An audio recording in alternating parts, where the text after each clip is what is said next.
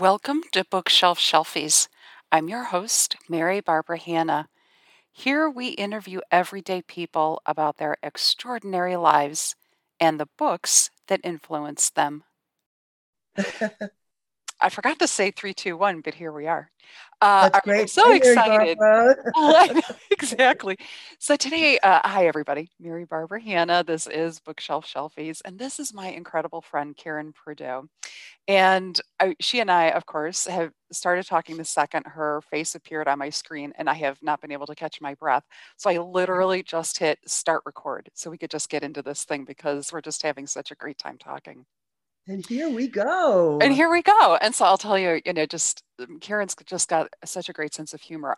We have a similar sense of humor. So we spend a lot of time giving one-liners and then laughing. And we have one of those relationships, I think, where there's a lot of unspoken comments behind the humor. So we don't have to say the whole thing. We say a few things and we both just start laughing because we know, what the other person means.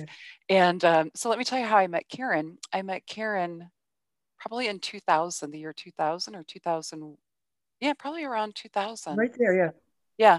Yeah. She was working at the Women's Reentry Network at the Lutheran Metropolitan Ministries as a social worker. And you can tell us more about that work in a minute, but let me talk about me.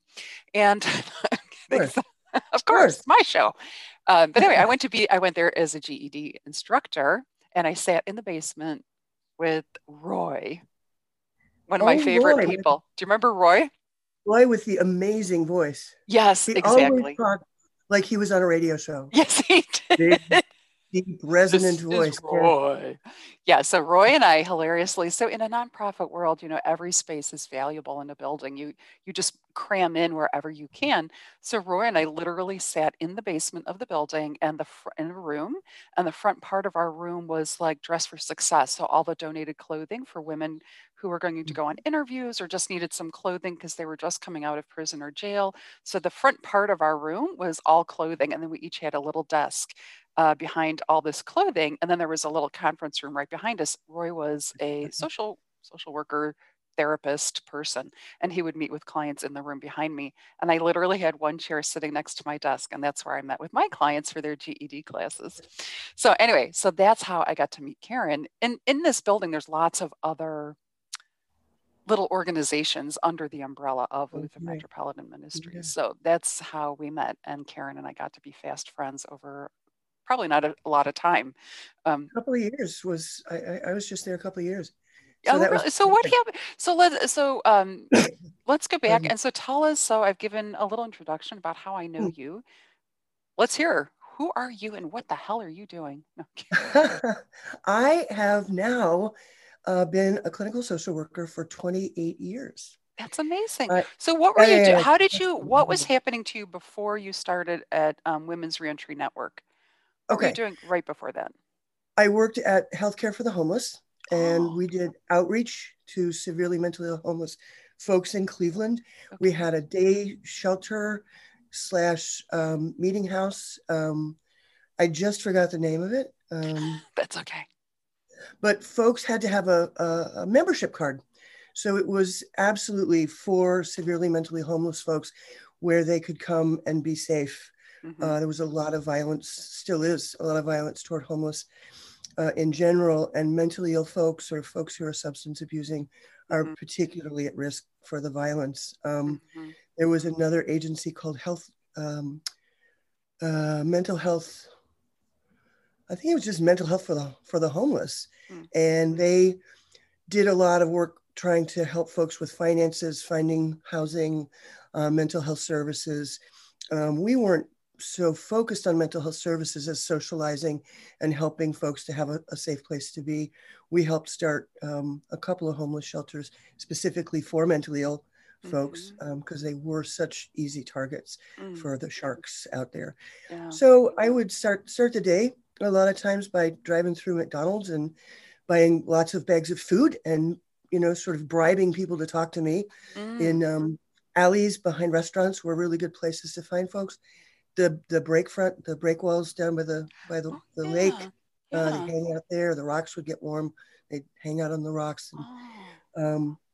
so we had a membership of well over 100 folks most of the time. I worked there 3 or 4 years. And so it was outreach.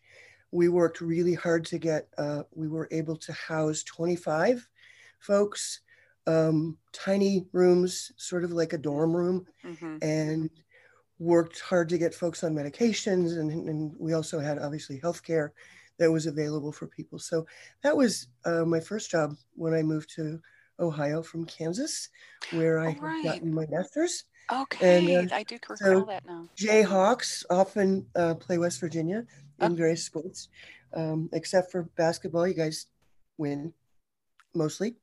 we didn't win I'm yesterday, I can tell you that. My husband is, of course, a mountaineer. And so not. I Sorry. always know when we win and lose. And we did not win yesterday. I'm Um, sorry. let me just check in with you a little bit. So your backstory is, where are you from originally? I want to say like New Hampshire or Maine or. So close, Ohio. Not actually close at all. Yeah, it's been an adventure. I feel like I should have had one of those buses with cartoons on the side.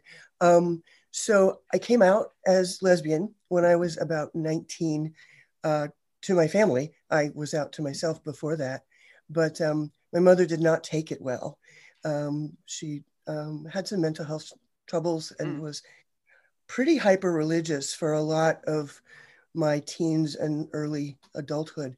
mm, And she was not happy with what she thought was a choice. And that got uncomfortable enough that when I had a partner, my very first partner of about 3 years, we she took a job at the University of Kansas, and I said, "Oh, Kansas, that sounds good." So I joked that it was as far as I could drive from Ohio in a day, a long day, but I lived there almost 20 years. So oh, all I right. first took a few classes at KU, and then realized that while I enjoyed classes, I wasn't really enjoying being a student. And so I ended up breaking up that first relationship and got involved with a group of people who were doing music. And I did sound and Oh, road managing for 8, 9, almost 10 years, I guess. And that was probably the best training for being a social worker ever. That's meeting new people every day. So learning how to engage and learning how to sort of create relationships quickly and get people to help work. And the traveling was amazing. We drove through every state in the union at least 3 or 4 times. that's Um, incredible. I don't think I really, I was, mean, I'm sure you told me that, but I forgot. Sorry. Um, oh, I can't believe you forgot a weird detail about me I like know. that. What have you been thinking about all these years? God, Mary Barbara, really? Didn't you take notes? Take us back then a little bit. I'm kind of curious. When did you go back and get your master's degree? Oh, that was a very interesting story. How interesting of you to ask. Well, thank I you. I got tired of being on the road. It's a very it's kind of like marrying a princess, like it's not what you expect. I had a blast. I had a great time. It was a very exciting lifestyle, and you do know I love to travel. Hmm. So, going someplace 300 or 400 miles away every day was really spectacular. But there were a lot of very adolescent things about it. Lots of drugs and alcohol, Mm, and lots of very short relationships with people. hmm. Hmm. I still know some folks from those days, but not what I would have wished for, I guess. So I thought I would try a career, and I went back to school again, and I took EMT training, and that was Oh, really very amazing. And it was 19, oh wow, 84 maybe 85 in Kansas, and excuse me, asthma morning, and I did a lot of interviews at ambulance services and first aid places and whatnot, and I was told more than once that they were not going to hire a woman, even though they felt obligated to interview some of them. And I was like, hey, I look great in blue. You really should. And I promise I won't sleep with anybody else who works for you, all those men. That didn't work either. And so I thought, I'm going to lose my skills. So I went to the Red Cross and became an instructor for the Red Cross. And I did that kind of full time for a couple of years. And again, it was really fun meeting people, having, build relationship quickly. I found out I'm a pretty good teacher and I really enjoy teaching. So I haven't done it for 25 years now. And I So liked it so much I stopped. yeah, so the Red Cross hired me to be a phlebotomist at the little tiny blood center in Ew, Lawrence. ew, I hate blood. Oh, Okay. it was God, awesome because it wasn't my blood. it doesn't matter. Needles, blood. Oh, big needles too, really like hose pipes. Yeah. No, I still know CPR. So if you have a Thank problem, God. give Staying me 12 alive. hours and I'll be Staying there. alive. There we go. I liked that. It happened to be across the street. This is getting complicated, isn't it? Mm-mm, It mm-mm. happened to be across the Good. street from a mental health center where I actually had been a client on and off. Um, and some of the people I really liked the most worked there and would just walk across the street and donate Oh, every 8 weeks. So we had continuing conversations with 8 week interruptions. And one of the people I really liked said, "You should become a social worker." And I said, "Oh my God, take children away and do a lot of paperwork. No, that's not me." And she said, "Oh, no, no, social work's a lot more than that." And that really was the sort of the seeds of the idea. Um, then I had a knee surgery. And because we only had two staff, my boss said that I had to be able to do CPR if we needed that in the building before I could come back to work.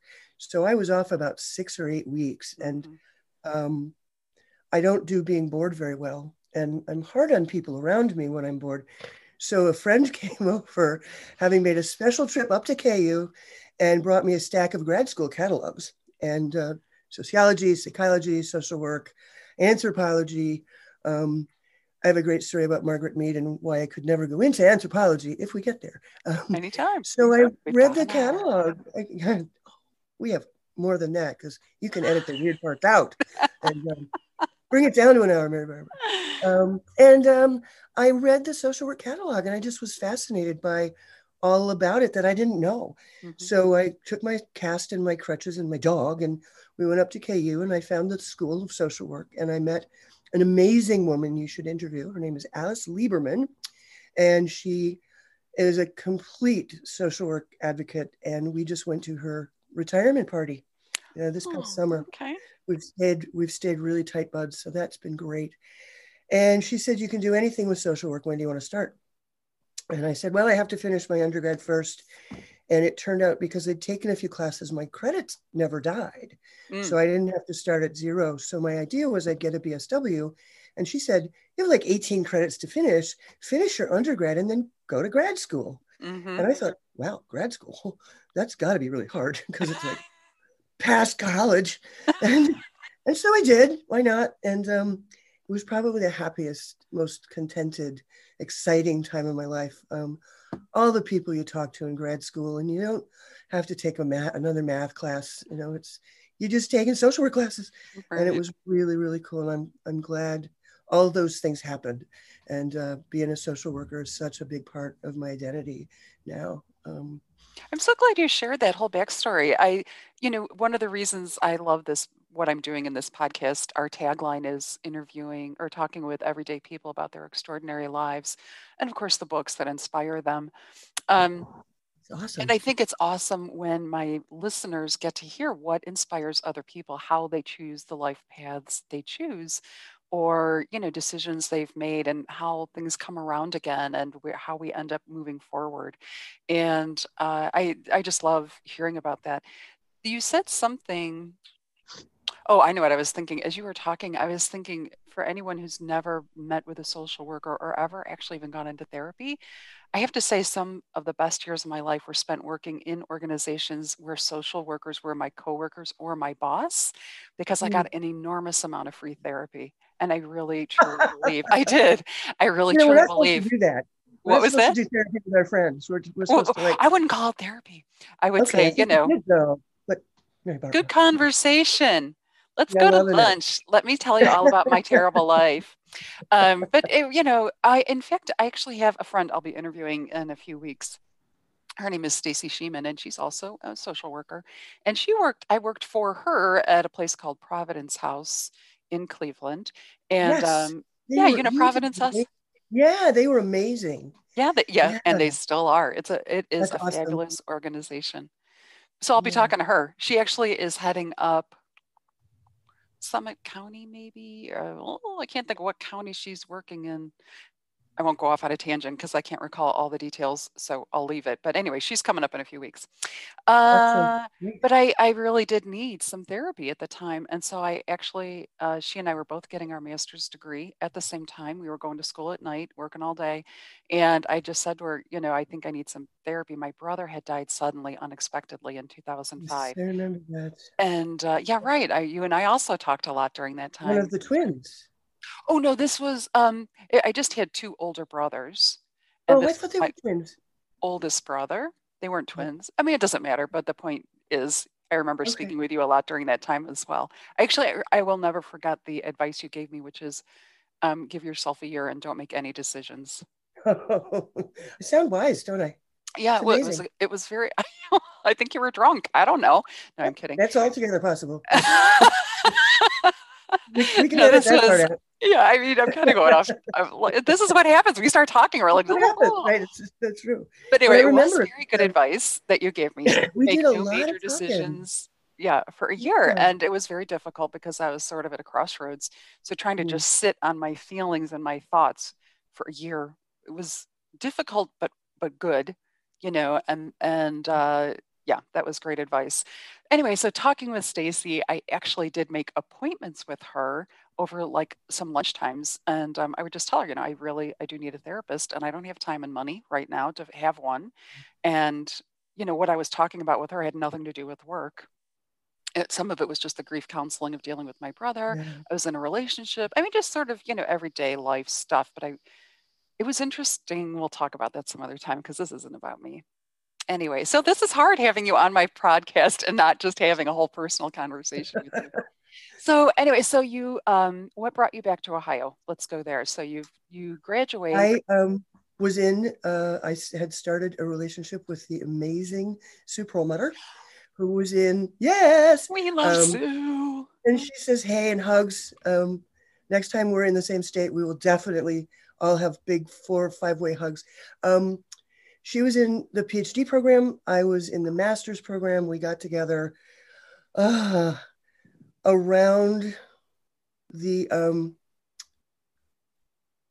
summer between first and second year grad school Okay. for me. And she had been teaching at KU for a few years, and we met through friends, and we liked each other real good, and a relationship sort of came out of the blue. It was so surprising to both of us, and we're still together. Yeah. 28 years this year. And Congratulations. thanks. We actually got married 3 weeks after the Supreme Court gave us That is personally so permission exciting. to do so. Yeah, we have pictures. It's great. Yeah. And I think we were together about a year, and I said, all right, when you finish, I'll go anywhere you want to go. I just want to Oh, be with you. And it yeah. was really awfully romantic, and we were cute, and it was great. And still great. And I said, but you know what? Not Ohio. I mean, Ohio's gray. Cleveland is gray. The lake is gray. My parents live altogether too close to Cleveland. And so she took a job at Case Western Reserve University in Cleveland. And I said, okay, fine, we'll go to Cleveland. And it turned out to be a wonderful, fabulous move. And wouldn't have met you. So there you See? go. Yeah. That's the best part. Oh, thank So you. that got us to Cleveland. And she taught at Case for 8 years. Her brother and her mother died the same year. I do And so kind she of got remember. an extra year to, yeah, that was a tough time. Yeah. Yeah, I was at Women's Reentry by then. So she applied for tenure and was granted it at several levels. And then at the level of the college president, that they have to do reviews, it was denied. And it was a terrible shock. And that was a very tough year. So I said, well, they don't deserve you then. I mean, Mm-hmm. knight in shining armor on the horse. And so we started looking and ended up coming to Rhode Island College, Okay. where she's had another amazing, really brilliant career. She Oh, it's started out in faculty, and about 3 years later, I think she was named the interim dean of the School of the master's program at the School of Social Work. oh, did that for a few years. They hired somebody to be the dean who didn't last. And then Sue did it for another 5 or 6 years. And then she stepped in as the interim provost and president of academic affairs. Wow. I think that's a funny title. It's like people in academia having affairs. It's a great idea for a book, I think. So she did that for 2 years, I think. They hired somebody who pretty quickly went somewhere else, and they Oh, said, "Would you do it again?" And now she's done it for 2 or 3 years. And we just talked yesterday about how she feels like it's probably time to retire. oh, wow. So that has been our sort of journey together. We've done Hmm. 3 states in 28 years. That's really lovely. I'll tell you what, so a little piece of trivia about Sue Perlmutter. Anyone who knows me was in within those 6 degrees of separation of Kevin Bacon. So tell us how you guys are like within 1 degree of separation from Kevin Bacon. True enough. True enough. We've met them, both the Bacon brothers. I think it's really funny that Michael has won an Oscar and Kevin has not. Oh, I just get that out there. He won it for a movie score, oh, and Kevin okay. has, of course, been in amazing movies and hasn't won an Oscar, which I think is really a crock. But Sue's brother-in-law, my brother-in-law, is Frank Velarde, and they live in New York. And Frank has been the Bacon Brothers drummer for 10 or 12 years. Frank has never had a day job. He's always had night jobs doing music, and they're quite a lot of fun. They played in Cleveland. Oh, they played in Cleveland when I was at Women's Reentry. Oh, okay. So I that's don't how remember you meet getting that. invited to the concert, but okay. I'm fairly sure we didn't invite you because we're probably mad at you that week. I don't know, something. But I didn't yeah, like this so sweater you wore that day. It was so right, stupid. it was a weird old fashioned thing, right? So Sue Perlmutter just got home, and Hey, Sue Perlmutter, I'm in love with you. I think you're amazing. oh, she does not think she's amazing. She I needs to know hear she that more. doesn't. She's left the She's room. so Perlmutter's left this the thing about so what when Caren and I were hanging out together. So I'll tell you a little bit more about my time with Caren. So we often every time I actually never call her Caren Prideaux, and I'll tell you why. I always call her Caren Carpenter because Caren is a fabulous woodworker. She is. She's amazing with her woodworking. And when I went through my divorce and Lauren and I moved to our first apartment, Lauren had a nice sized bedroom, but we room. wanted a loft. And who came and built our loft but the fabulous Caren Carpenter? So I always called her Caren Carpenter to my daughter. So Lauren actually doesn't even know that your last name I is have a last Prideaux name. because I always say Karen Carpenter. And so it's always funny when I have to remember it's actually Prideaux. But anyways, so then I was in a relationship with a guy that also enjoyed woodworking. And so Peter and I would go over to Sue and Karen's house for dinner, wine or brunch, whatever we were doing. And Sue and Peter would go down to her woodworking shop. I mean, Caren and Peter would go down the stairs to the woodworking shop to look at stuff, and I would hang out in Sue's kitchen. And being with Sue is just like having a second mom. I mean, the minute she meets you, she's just so genuine, authentic, kind, Mm-hmm. gentle, so everything you just want in a mom, for me. And I was just Yeah. like, I just want you to be my mom. And so we just always had a great time with Sue. And Caren is tall like I am. I think, Caren, you're probably 5'9" or 5'10". Oh, 5'8", 5'7", 5'8", in there, yeah. Yeah, maybe a little bit Maybe taller. my And hair was Sue's like, taller. I think my hair was taller back oh, then. your hair was, yeah, right. And Sue Bouffant. is like, I don't know Yeah, how tall Sue is. 5'3", Yeah, five so three. she's kind of like But this little petite thing. yeah, It's oddly, just, we have the same length legs. that is So when odd. we walk, I know it's weird. Like our hips are at the same height, and I have a So she very has long very long foot. legs. Well, kind of, yeah, Yeah, and yeah, you've for got her. like a longer torso. Yeah, so it's odd. Do you share Yeah. pants? No, No, no, she has okay. way better taste than I do. Okay. And, part of being a social worker is you can kind of dress however you want to. That's for And sure. Sue loves to dress up, which is great. So, yeah, I admire her fashion taste and I leave it to her. So, Excellent. All right. So there's a little bit more of the background between Caren and I and her amazing partner, Sue. and Caren, the next, oh, go ahead. we have a granddaughter. You knew What? that, right? No, We have two grandsons. so here it is, back to the weird Facebook relationship that we develop with people.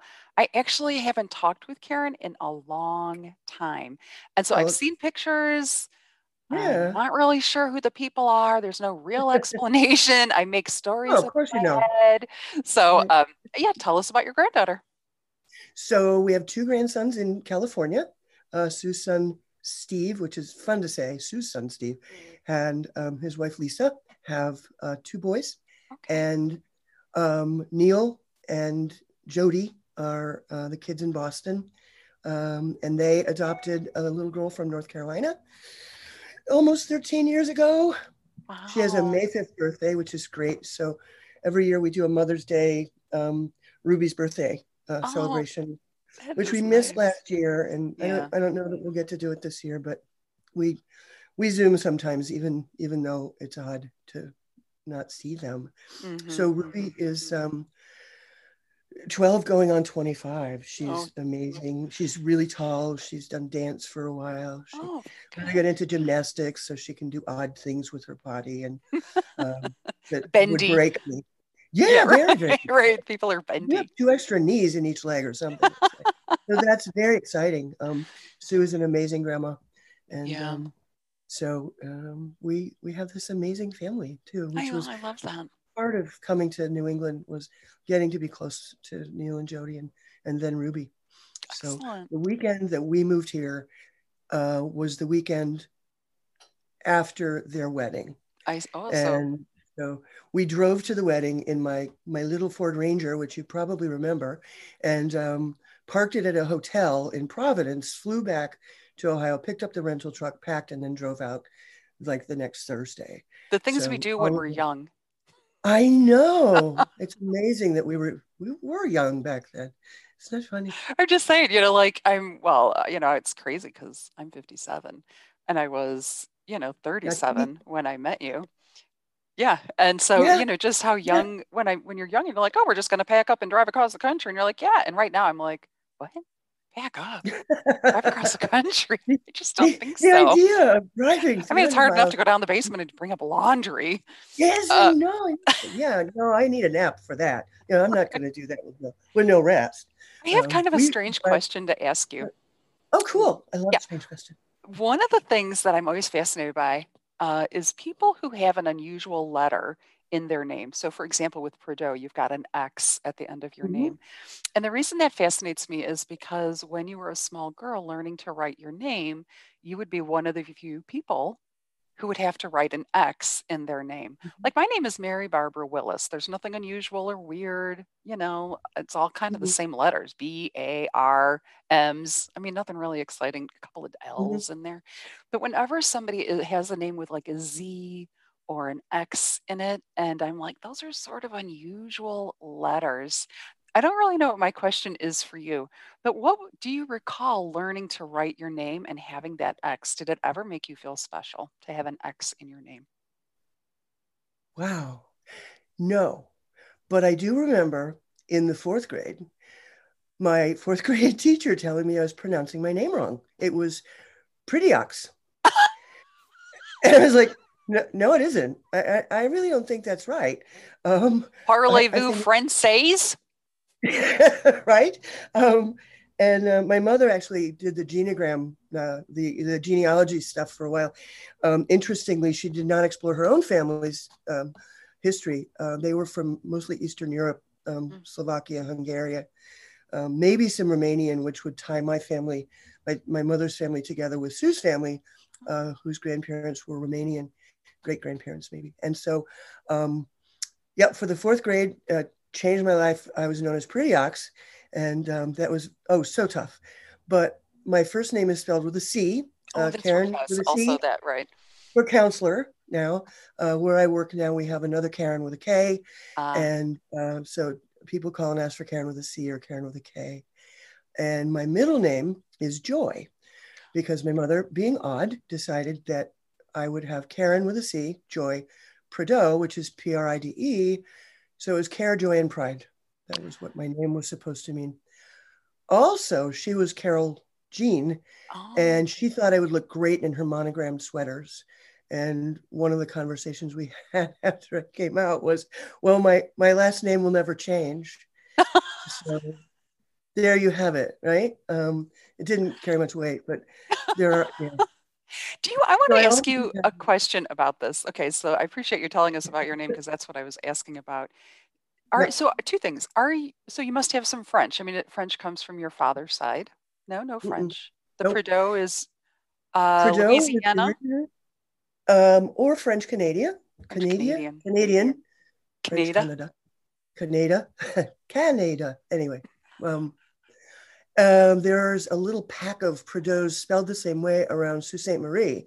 Mm, And I can't figure out if they came down from French Canadian territory or up from the Cajun territory. hmm hmm We are not related as far back as we've been able to find. I actually contacted a couple when I was touring up in that area, and some really nice folks, but not related.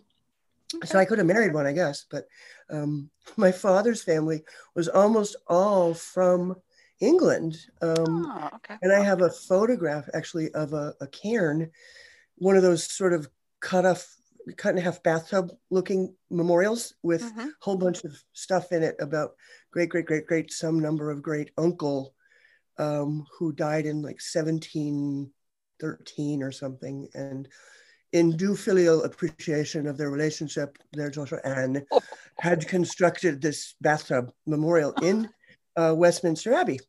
Oh, that's amazing. So I have been to Westminster Abbey and stood upon the grave of great great uncle Edgar. And Thanks, Ed.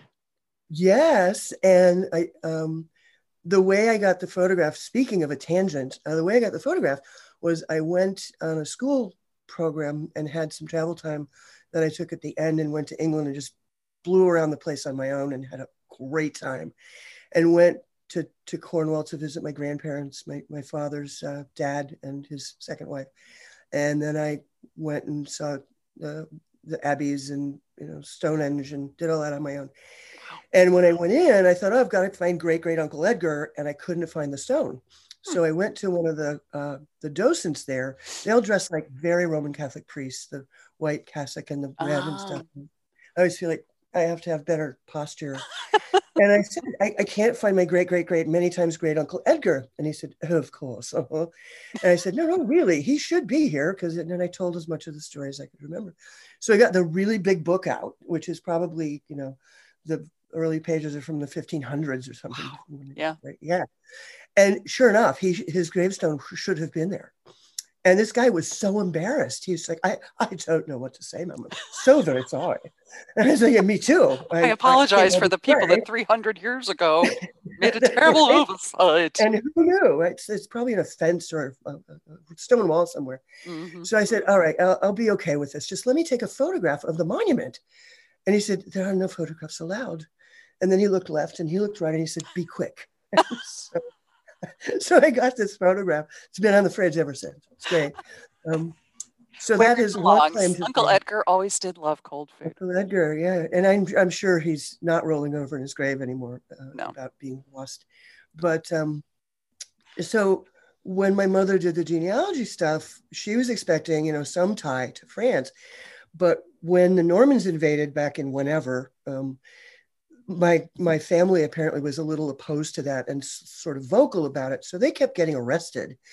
And because not a lot of people could read and write, the spelling went from Pridoh to a more French spelling. My gosh, that And is that so looks like it cool. happened in the 12 and 1300s. So yeah, we've been around a while. That's Um, amazing. That is so great. Because I was all yeah, excited. I'm like, so tell me you're French. And you're just like, you would no, think so, but no, I let get me that a tell lot. you. Yeah, Yeah, people are yeah. like, do you speak French? I Oui, tried. oui, Yeah, mais non. mais Yeah. no, not at all. None of it. I could probably still do the alphabet, but Yeah. not very well. Okay. We won't ask you. It's a party trick. We'll save it for another time. Exactly. I'll hang a Yeah. spoon off my nose. It'll be Right. great. Oh, that's exciting. All right. So my other question for you is kind of personal, but I think you can handle it. Um, when so I happen to have several friends. I mean, the world has changed obviously so much since 1970s, 1980s when homosexuality was hardly mentioned at least in the world I lived in, we didn't talk about it. We didn't know anybody, that kind of thing. And over the years, Uh-huh. I have lots of friends who are gay, and um, the biggest challenge, and maybe it continues to be this way for kids, is coming out to their families or their parents. And I've something you said about your mom and her reaction to your news.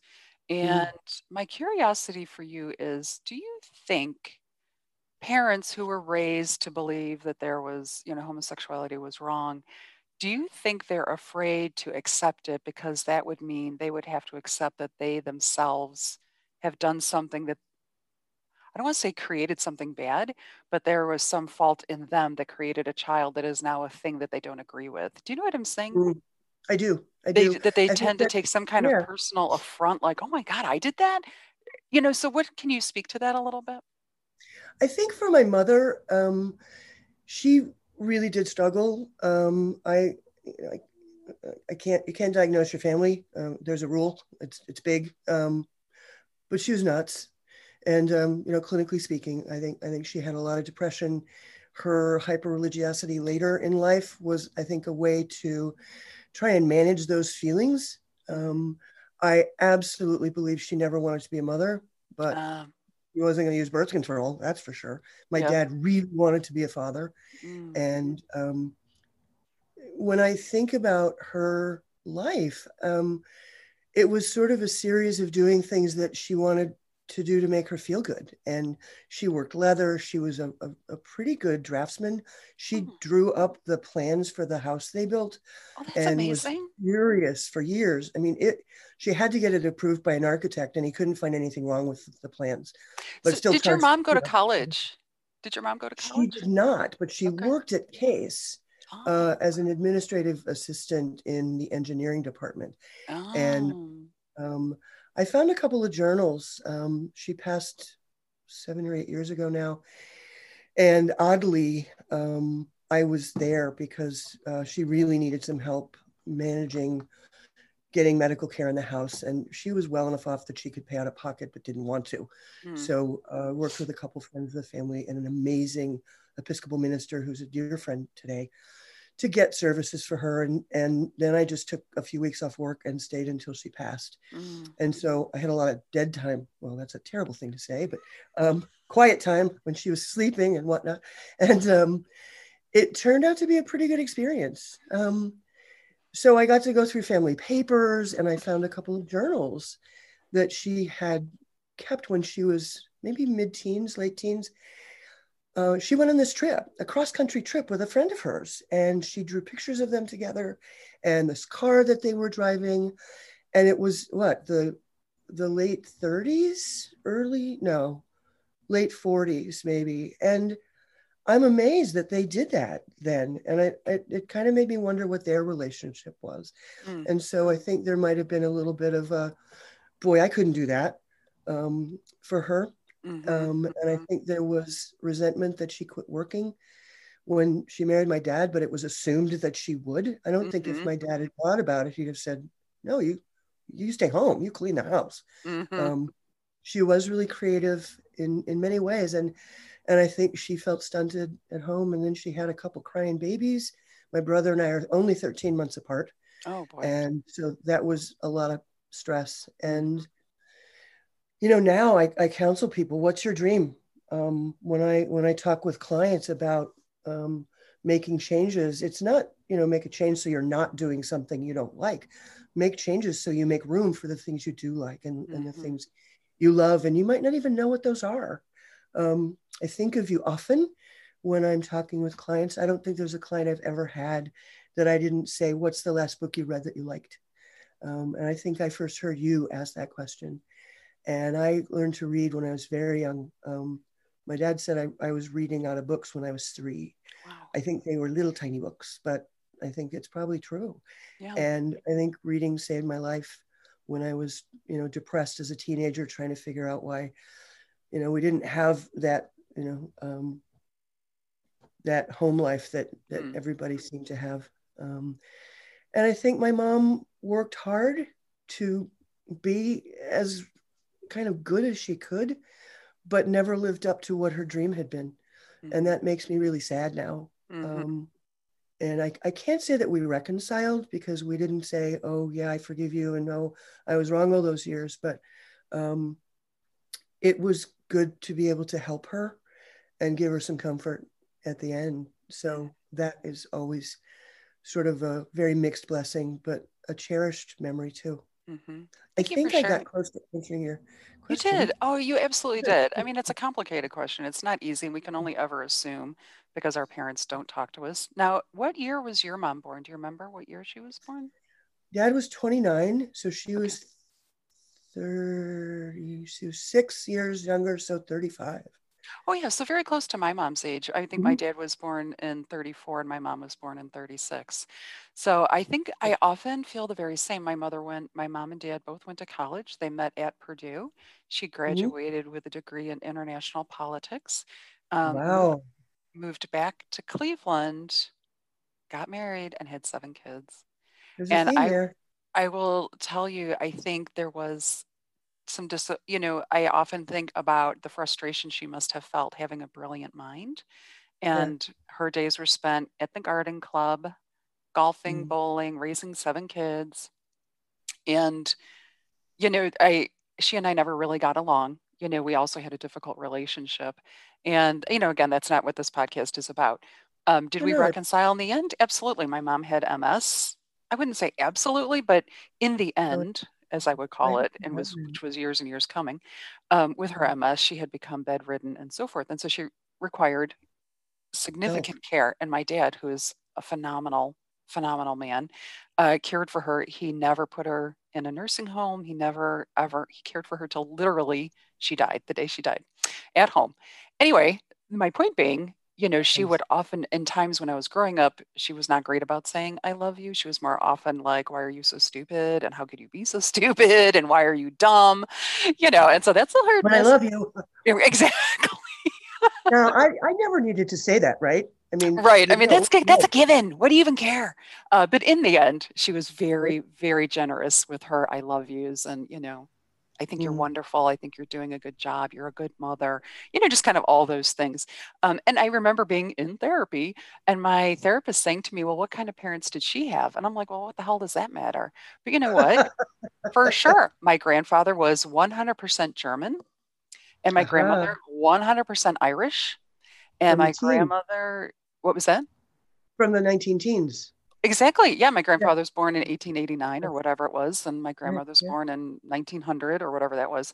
Growing up through the Depression, all the things. And so what she probably grew up, although my grandparents were both educated, both my grandparents actually went to college as well. My grandmother went to Syracuse and my grandfather went to Mm. Rensselaer. So growing up with educated people, but 19th century people, growing up with Right. people who Right. were Right. educated in the 19th century. So, very tough, hardy people. I remember when I was a kid, 11, my brother died. He was 13, also kind of unexpectedly. My mom was 8 months pregnant with my youngest brother. And I remember I was 11 Oh, standing in the cemetery. My mom is hugely pregnant and she's crying. And this is before waterproof mascara, I guess, because the mascara is just, oh, coming right. down And her the look, face. right. Yes. Yes. And my Yes. grandmother was tiny. She was only 5 feet tall anyway. And Okay. she's standing there. My mom was probably 5'6", right? And she's standing there and she's looking up at my mother and she's kind of, I don't know, not have her hands on her face, but kind of on her shoulders or something. And she's saying, now, Nancy, this is done. It's over.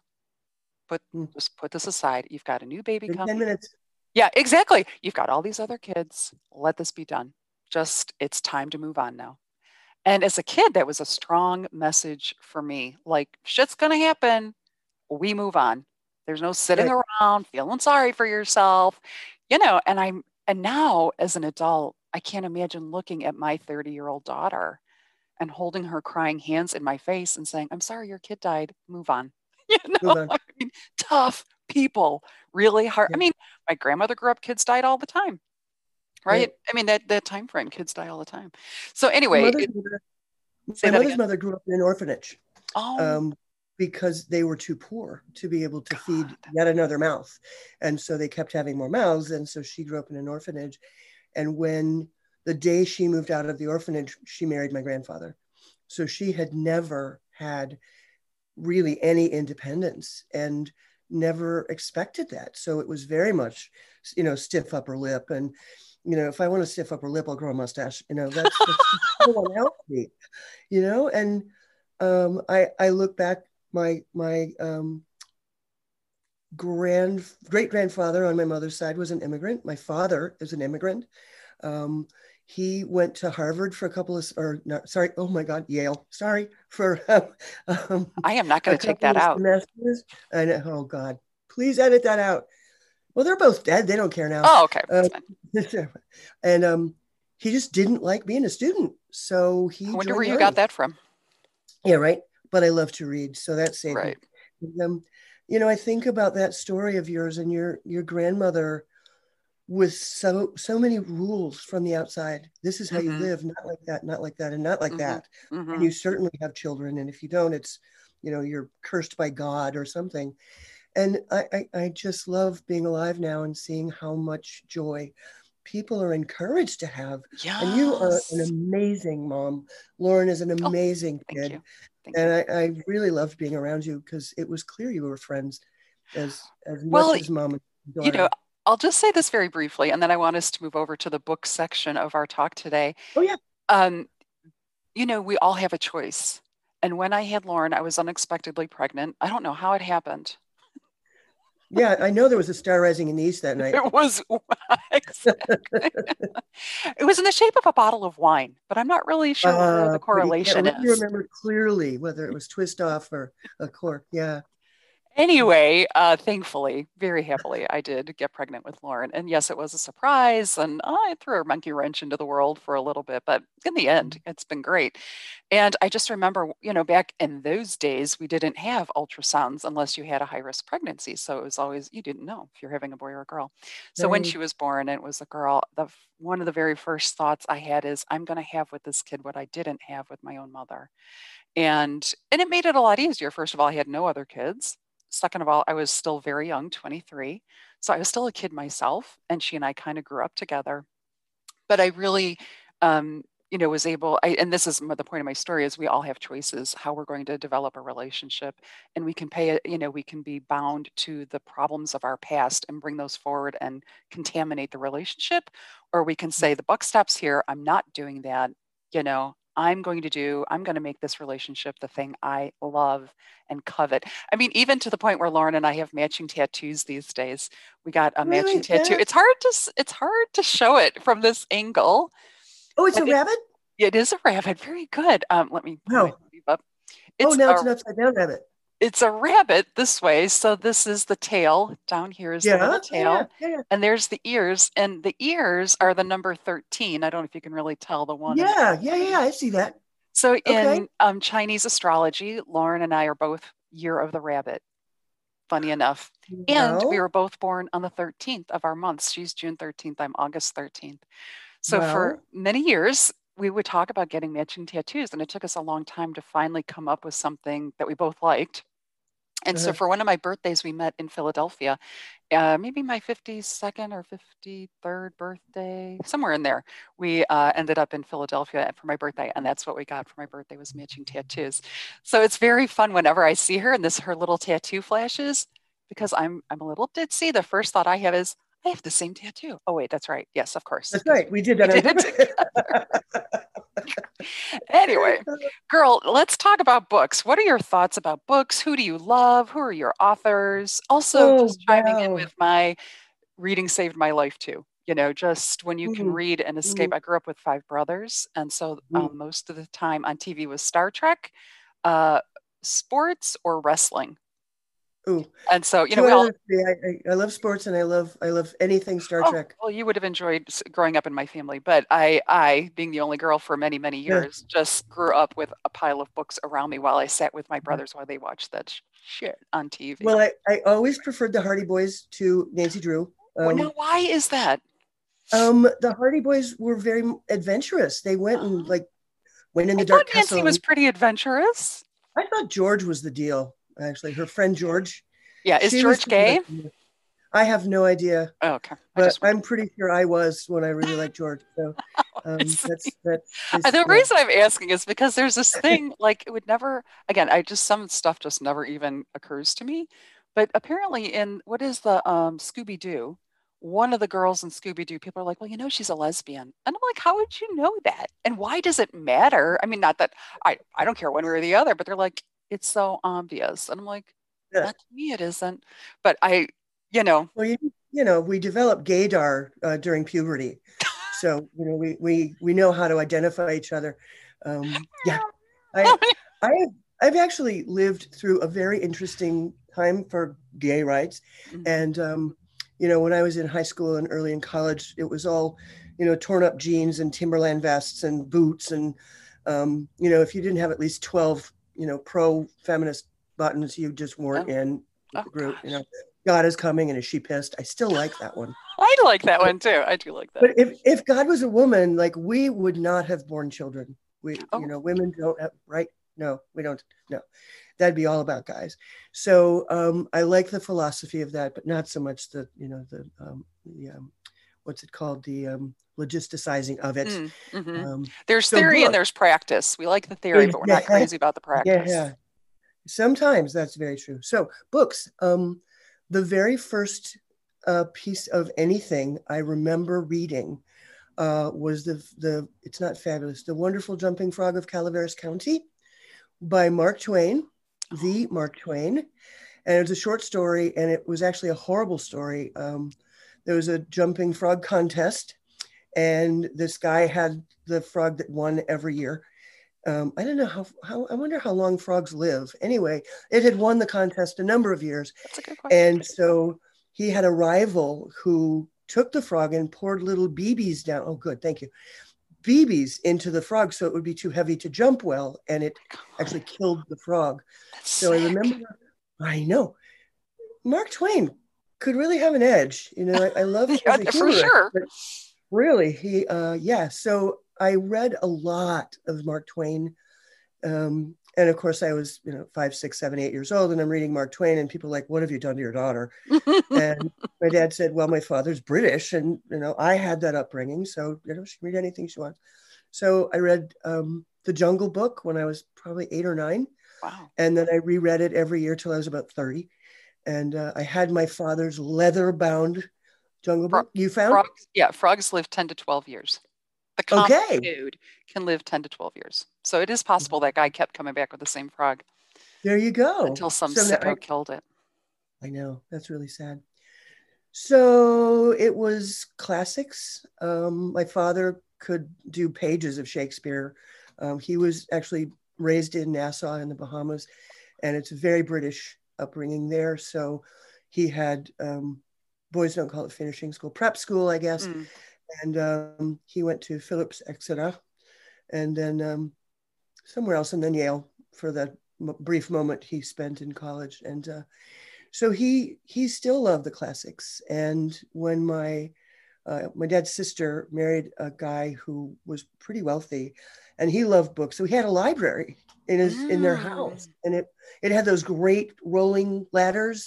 And he said, "You can take any book off the shelf and read it, but leave it on my desk because you won't put it away where it needs to go." And that was the rule. So I would be sitting in there all day just with a pile of books around me, and I never got told you can't read that. So one of the best things my mom did as a mother was she told the ladies at the library to let me take out as many books as I wanted to. And I'd go in with a grocery bag and take 12, 15 books out when I was in Oh, that's second, heaven. third grade. Yeah, I read The Black Stallion 150 times. I really loved Kipling stories. The Tell me Jungle a Book little was bit about the magical. benefit of rereading books when you've read them, read them every year or you reread them or whatever. Yeah, What is the benefit for you for doing that? I think there's always something new. I've changed in the year. Mm, hmm. And so there might be things I read differently. One of the sets I read is Susan R. Cooper, The Dark is Rising Susan series, R. and it's Cooper?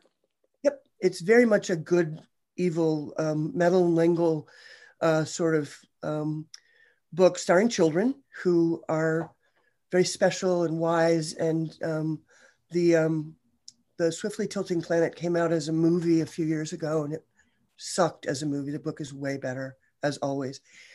But those kind of books made me in a way, sort of questioned my faith.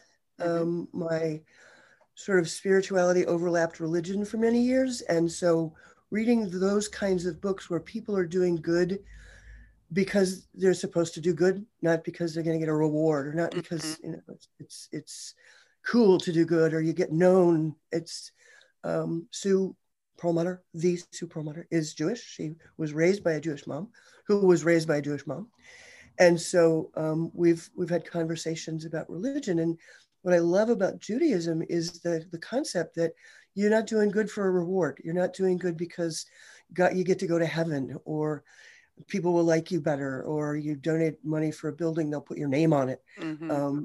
That the anonymous sort of do-gooder is really the blessed one. Mm-hmm. And I think that's part of doing social work. And I think it's part of, you know, my general spirituality, which has been shaped a lot by my reading. And so those kind of fantasy parable kinds of books have always been intriguing to me. Excellent. I got into science fiction kind of for the same ideals, maybe. Like science fiction is all about, wow, what if something happened? What if we really could read minds? And that's the only thing they changed. So what does that make the story Mm-hmm. become? Mm-hmm. Um, I love history. I Oh, love me too. reading about, oh, like what was a day like in 1112 before the printing press, and you know the 200 years it took for people, just general people like you and me or our parents, got to learn to read. Mm-hmm. What was it like to, you know, grow up and live your whole life within 5 miles of where you were born? Imagine, you know, I've traveled to South Africa and England and France and Canada, never been to Mexico, oddly. Um, I don't know where that came from, Just, you know. but reading about it grows our brain. You have a dog. Oh, I You do. have a Oh, can dog you in see him? This is Chicago. Gable. Yes. Hi, Hi, buddy. That's our little Gable. boxer. Of course, Yeah, he he can't doesn't care because I've about got me. my, He wants to go well, in I that have room. my headphones on, so he can't hear you. Oh, He's our boxer. Let's see anyway. if I can, he's like ready to Cute. go in. Oh, there's Daddy letting Oh, him in. Thanks, Dad. Uh, hi.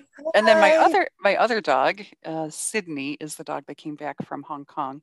So when I sit out on this porch doing these interviews, I leave my porch door open, and because we live on a farm, they can just They can literally go go in. outside and roam around.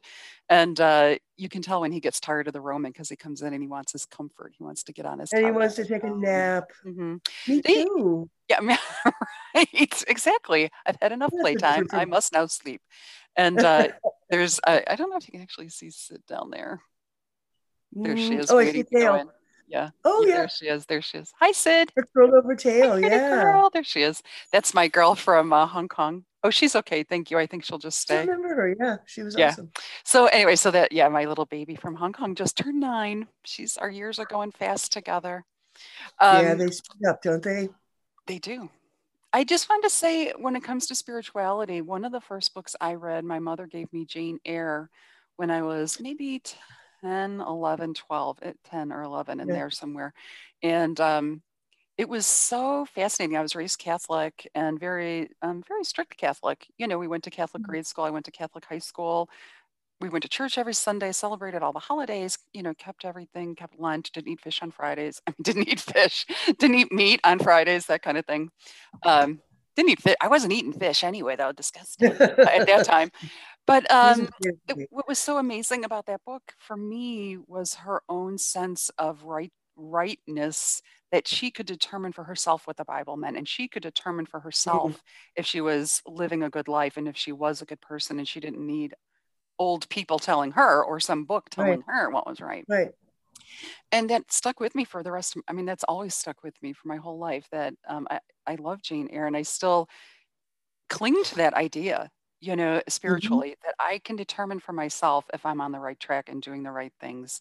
Hmm. And there's a lot of gobbledygook going around in the world, and a lot of ways to get you know, off track or misled, and being able to count on yourself and develop that sense of spiritual self, I guess, is so key to living a Hmm. fulfilling life for me. You know how we have to say for me these Yeah, days. yeah. That's for I me, not think for that's you. I think that's a really brave thing, and I think that it's a way that our generations have matured over Hmm. time. Hmm. my mother's sort of hyper religiosity became an escape for her, but it wasn't, I don't believe it was a comfort. Mm-hmm. And so, being a creative person, a thoughtful person, a smart person, um, but being sort of emotionally like compressed, I think is the best way to put it. She wasn't able to have that belief in herself. Okay, I'm going to make up my own mind. Mm-hmm. And she was not able to say, yeah, that doesn't sound right to me. But, somebody who had the Anglican collar, we were Episcopalian, so sort of Mm-hmm. Catholic light. Um, she said, okay, I'm going to listen to you because you put your hand up and said no. And I think reading again broadened my horizons enough, Mm-hmm. and they had no idea a lot of times what I was reading. Right. I My decided parents to have either. a book. I read Black Boy. I mean, I read Black Boy by, I can't think of the author's Oh, name. yeah, yeah, yeah, yeah. Yeah, but again, I was like 12. And I don't know, I'm just like going to the Lakewood Library, just picking up books and just reading. I read some crazy story called Harry and Tonto, and it was about some old guy and he's having sex. And I was like 12. I mean, it Uh-huh. didn't, I wasn't like, oh my God. I was just like, oh, this is what he's doing. Yeah, okay. Reading I mean, just reading stories. And I think my parents, when you grow up in a world with seven kids and one just died and a baby's born, you can see what's going on. I mean, it's just nobody's really Got it. paying attention. As long Yeah, as you're yeah. quiet, you can kind of do anything you want. Um, so I'm just saying for all you noisy kids out there, Silence that's how is you got in golden, in trouble. fact. Yeah, yeah. Um, yeah, I think that's very true. And it's the silent kids who are really doing a lot of thinking. And reading made me think. And Yes. and I don't like to be in the box, and I'm a Hmm. little claustrophobic with that. And that's another thing that informs social work. I don't. Mm. I really try hard not to make assumptions about clients. I've confronted my own biases and sort of assumptions and expectations, and I Mm. do a lot of student training, supervising students in masters in social work, masters in mental health programs, and probably the real world isn't easy. And so thinking about clients as people first and people who've lived in a particular environment, and what does that mean about how we come together to do this work together. And Hmm. it's not my work, it's your work, but I'm here to help with that. And like I said before, I always ask, what's the last book you read that you liked? And Hmm. if it was an anime, or if it was a grim fairy tale when you were 6. My cousin was a children's librarian for 30 years, and she would ask that question. And kids would come in the 5th grade and say, I have to write a paper in a book. Oh. She'd ask them, what's the last book you read you liked? I'll find you something like that. Hmm. And then she would start to, they'd come in, they'd say, hi, Miss Beth. And she'd get them another book. And series are great because you're going to like the book. And maybe you run out of David Eddings, so you find somebody else who writes fantasy. It's a little different. Your brain is opening up that much more. And I love to buy books for clients. That's probably 70% of why I'm an Amazon Prime person. You order a book, you get it in a couple of days. It's before their next appointment. And giving a client a book is like, yeah, here's the world. Here's the world. That is so great. It Karen, is. I hate to do this because, of course, you and I already know we could talk for hours about this. We Ah, are going to wrap up our time together, and I do want to ask you though: is there anything we didn't talk about, or I'm sure there is, but is there anything you would like to say that you didn't get a chance to say, or what you thought we would talk about today? no idea. No, I Okay, don't think so. I mean, first of all, I'm so glad to be back in touch and seeing your wonderful face, thank you. and it's so exciting to have. We said before that each of us have friends who, when you pick up the conversation 18 years later, it's like, so what'd you have for dinner? And Exactly right, you right, still look right, great in blue, right. and I love having those kinds of friends, Me too. um, and I'm very, very happy that you're one of them. Thank And you. I'm You're so very happy you're kind. happy. You look so great. You Thank you. really. Well, I do have a little makeup on and the sunlight and everything. It's planned to do it this way. So I I will, see. Yeah, if I the got Klieg real light. close, you'd see the The, big crevices and, well, but- if you just gain a couple of pounds a year, you fill in the wrinkles as they form. That's the idea. Is there any other books? So I've written down Susan Cooper. She's the Mm. author, right? Susan Oh Cooper, wow. The Dark Are Rising. Is that what it's Dark called? is Rising. I The think Dark it's is 6 Rising. books. Okay. Um, you know, The Lion, the Witch, and the Wardrobe, of course. Oh yeah, Neville yeah. L'Engle has The Swiftly Tilting Planet, and 4 other books. The first 3 are amazing. The last 2, I think, were assignments. I like to read sort of mystery books because Mm-hmm. I talk a lot at work and it's sometimes hard talking, and I like easy books. Mm-hmm. So I read Laurie R. King, who has a series of stories about Sherlock Holmes and Oh. his wife, Oh, that who is sounds really interesting. yeah. I think the very first one was oh, it's up here somewhere. The very first one. Well, she wrote a mystery called A Grave Talent. That was the first book that she wrote, and I think it took 5 or 6 years to get published, and that is definitely worth reading. Good. The protagonist is Kate Martinelli, who is a detective in San Francisco who happens to be lesbian and goes through some real struggles with that Mm, being sort of having an effect on her work in a sort of odd way. mm. And she also wrote a standalone called Folly, which is about a woman who struggled with depression for many years, who is also a woodworker. And I love her depictions of woodworking. They're so spot on. And that is about how she recovers from some horrible times in her life by rebuilding a house that was Oh, purportedly built in the San Juan Islands off Vancouver in cool. Canada. Actually, sort of the States, but that he had built on an island. He had come back from World War One with battle fatigue, Oh, wow. and so he also portrays PTSD Mm-hmm. really well and depression really well. And so I read that one again. I read that just because I love her language and how Mm-hmm. she describes things. What else? I've been reading some poetry. Mary Good. Oliver. We talked Oh, I about Mary love Oliver. Mary Oliver. Yeah. Oh, it is not necessary to walk 1,000 miles on your knees. I love that You poem. know, I just talked about this book in my last interview with a girl named Mhm. Laura, who is Right. doing some brilliant things herself. And it's called Soulcraft by Bill Plotkin. Oh, I've read some of his stuff. Yes. Yeah. I And love his language too. that's one of the first little verses that he includes in this Mm. Soulcraft journey is about you don't have to go 1,000 miles on your knees. You know, it's enough to be who you are. That's not the actual word, but I know it's just right in the front here. Of course, It's I shouldn't something take time about to find wild it, but geese. I think it's called Wild Geese hmm by Mary Oliver. yeah. Yes. And I love I wish it was just right here. I would read it. Yeah, here it is. oh, Yeah, I you're have right. Mary Oliver says in Wild Geese, you do not have to be good. You do not it. have to walk on your knees for 100 miles through the desert repenting. You only have to let the soft animal of your body love what it loves. Yeah. Beautiful.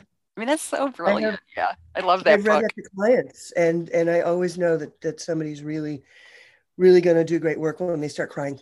And Aw, yeah, I don't try and make clients cry, but sometimes it happens. And there's that's emotion, right? good, And it's got to come out right? when And we like feel you said, you're sitting on your emotions. It's going to poke you right where it hurts. So we have to we have to pay it. attention to that as much as possible.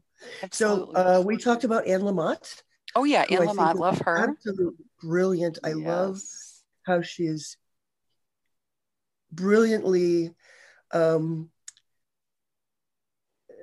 sort of self-critical, but in a super healthy way. Mm-hmm. You know, I know that I am a hypochondriac, so I'm going to go talk to people about this mole that I'm terrified is going to turn into cancer, and then my son will be without a mother, and sort of talks herself through that. And her faith is very much not rooted again in a church, Mm-hmm. but is rooted in her experience and the way that her language, how she talks about her experiences is so accessible and at the same time just makes me think.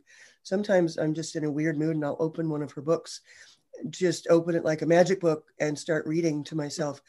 And I'll read a page or two and I'll put it down and I'll think about it all afternoon. Mm-hmm. So Mm-hmm. she's another magic one for me. That's great.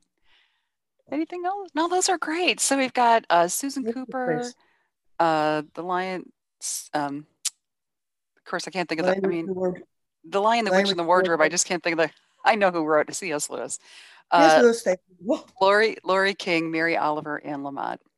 Excellent Yeah. recommendations. So what'll happen is when I post this video, I will post pictures of some of the books that they've written so people can get a view and they Oh, can sure. always go Cool. Very order them cool. and look at whatever they like. Caren, it has been an enormous pleasure. I really could make this podcast like 4 hours of us just I talking. we should do it in a cafe, and then we can like eat with people, and we can have our coffee and tea with people. Yes, I I'm ready. I'm ready. yes, Well, I did get yeah. my first vaccination on Wednesday, I think. I've had Yes, two. today's Friday. Oh, you've Yeah, had two. That's exciting. How about Sue? Sue's also had two? two had one. I One's got mine because I meet with clients in person. I see, I So see. it's very difficult Yeah. to meet with our folks on like I hear noises in the background, like you have to get off your video game. This is counseling time. Really. No World of Warcraft or whatever those horrible games Oh, are. good. But you got to talk to Molly Weiser. Oh, Oh, I yeah. wanted to a friend of mine. Her name is Caren, spelled with a C. Werlinger. Werlinger, like she lingers. She is a brilliant author. Okay. I love her books, and she tells very layered and complex stories, and it's all about character and you know kind of living and growing stuff. Well, feel free And to introduce us. You I can will do that. I send us actually an asked her email. permission. Yeah, just Okay. send her an Yeah. email and introduce us via email, and then she and I can work out, the She said she'd particulars. love to do it, by the way, because Oh, I do want great. to. All Yeah. right. Yeah. Excellent. Well, I appreciate that. I All always looking right. for people to interview, people who lead I'll everyday keep lives that are thinking because I extraordinary. love the idea of this. And I am going to get to say I knew you before you had this podcast. That's right. You That's, will. You are exactly. yeah. You're going to be able to say that. I knew her when she worked in a basement. Because I worked in the same basement, right? Well, Yeah. you did. Well, you were actually upstairs with all the important people, but No, no, no. I got to live downstairs. I was first, at the very first desk when you came in and turned to the left. I was at that first desk. oh, very good. Yeah. Yeah, I've kind of forgotten. It doesn't really matter. Let's not rehash that. Anyway, I do want to say thank you for being with us today. It was such a You're pleasure to so speak welcome. with you. I'm actually It going to was a, say goodbye to you off the air, so don't go anywhere. But for my not going to, listeners, thanks for checking in with us, for watching the video, for listening online. I'm supposed to, say things like follow my page on Facebook and go find me on iTunes, Bookshelf Shelfies. So please do share with your friends, let them know what I'm up to. And if you know somebody that you think would be a great guest, please reach out to me on my Facebook page and I'd be happy to interview them. All right, everybody, take care.